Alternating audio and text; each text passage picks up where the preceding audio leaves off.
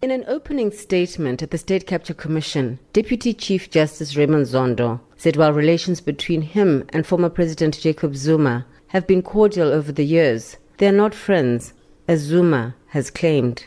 Mr. Zuma has never been to any of the houses in which I have lived with my family since the early 1990s, and I've never invited him.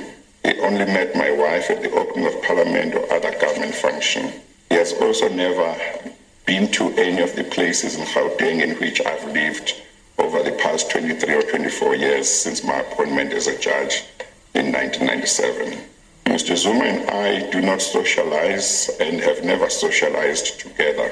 Zondo pointed out that he has presided over a number of cases concerning Zuma in the past. From November 2011 to May 2012, when I was an acting justice of the Constitutional Court, and during the past 8 years since my appointment as justice of the Constitutional Court, I've sat in a number of matters which involved Mr. Zuma as president, in which the court has given judgments, sometimes against him and sometimes in his favor. And Mr. Zuma has never complained over all these years that I had a close relationship with him which disqualified me from sitting in matters in which he was involved. Zuma's lawyer, Muzi Sikhakhane, said that the selection of witnesses, particularly at the commencement of the inquiry, was concerning. He said this suggested that the commission is a political project, with former ministers Pravin Gordhan, Cebisi Jonas, Trevor Manuel and Gwakura Matlodi having an axe to grind with Zuma. This commission lined them up in a way that is unintellectual, that would not have encouraged debate about this difficult subject. And therefore, my client, sitting at home, having been head of state, listening to witnesses, most of whom are people who have an axe to grind with him, either because he fired them or he didn't intervene in some HR issue they were involved in. Truly, that selection created an impression that a particular version may have been accepted. Sikhakhane said that Zuma had not been treated fairly by the commission, with serious claims of political conspiracy he testified about being ignored or ridiculed. However, evidence leader Paul Pretorius challenged the recusal application, saying Zuma's claims do not pass the test of bias, as they make no allegation of actual bias against their client by Zondo, and do not allege that Zondo has made up his mind on testimony already heard. The claim before you, Chair, is not that the chairperson's mind is made up and not open to persuasion. It's not been said to you, Chair, that what you have said is not open to being persuaded that you can change your mind. If that is the case, the test for recusal is not met. In that case, there's no ground for the reasonable apprehension of bias, but merely an apprehension by the applicant that adverse findings may be made against him. Zondo pointed out that his recusal would result in the collapse of the commission, as he is its sole chairperson. He suggested that perhaps Zuma should take the commission's findings on review, should he be aggrieved. For his part, Sikhakhane has said it is not his client's aim to dismantle the commission, and said that a solution needs to be found that creates an environment within which Zuma can testify without being made to feel he is an accused person. Zondo is expected to give his decision on the application on Tuesday.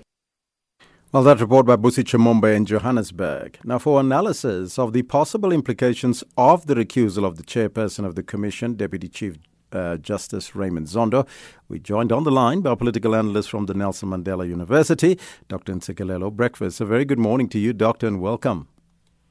Thank you very much for having me. You've probably watched the application yesterday for recusal. Are any of the submissions made by the former President Jacob Zuma through his lawyer justifiable in any way? Of course not. I think if former President Jacob Zuma was acting in good faith, he should have said all those things that he said in the beginning. You cannot participate in a commission, and then when you realize that the evidence that is presented might be against you, then you argue the exact opposite. So if there was a long-standing relationship between himself and the judge, he should have raised all those things in the beginning. I think the treatment towards him has been fair and square. In fact, I would argue that Judge Zondo has been too soft towards him because at some point when he appeared the first time, I think he deviated from what he should have said. So I don't think that the judge in question has been unfair towards him. Mm-hmm. Zuma's lawyer indicated that Zuma do not want to dismantle the commission. But what would be the significance and the political implications of the recusal of the chair, Raymond Zondo, in the work that he and the commission has done and undertaken thus far?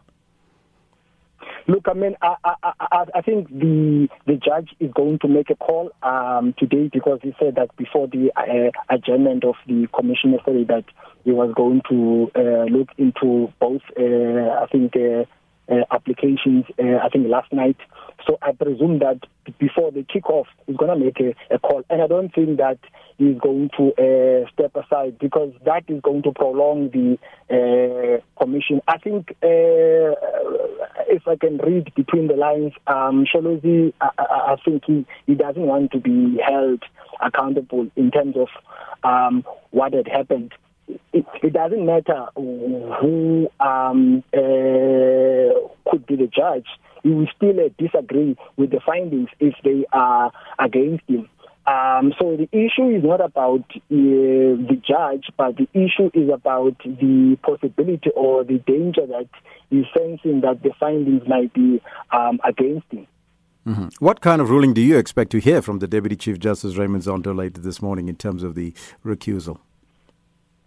If I can deduce from what he said with regard to the statement that he read before they kicked off yesterday, I think he's going to rule against that application of Advocate Skakane because he said that he has never invited Msholozi to attend his birthday parties or anything of the sort.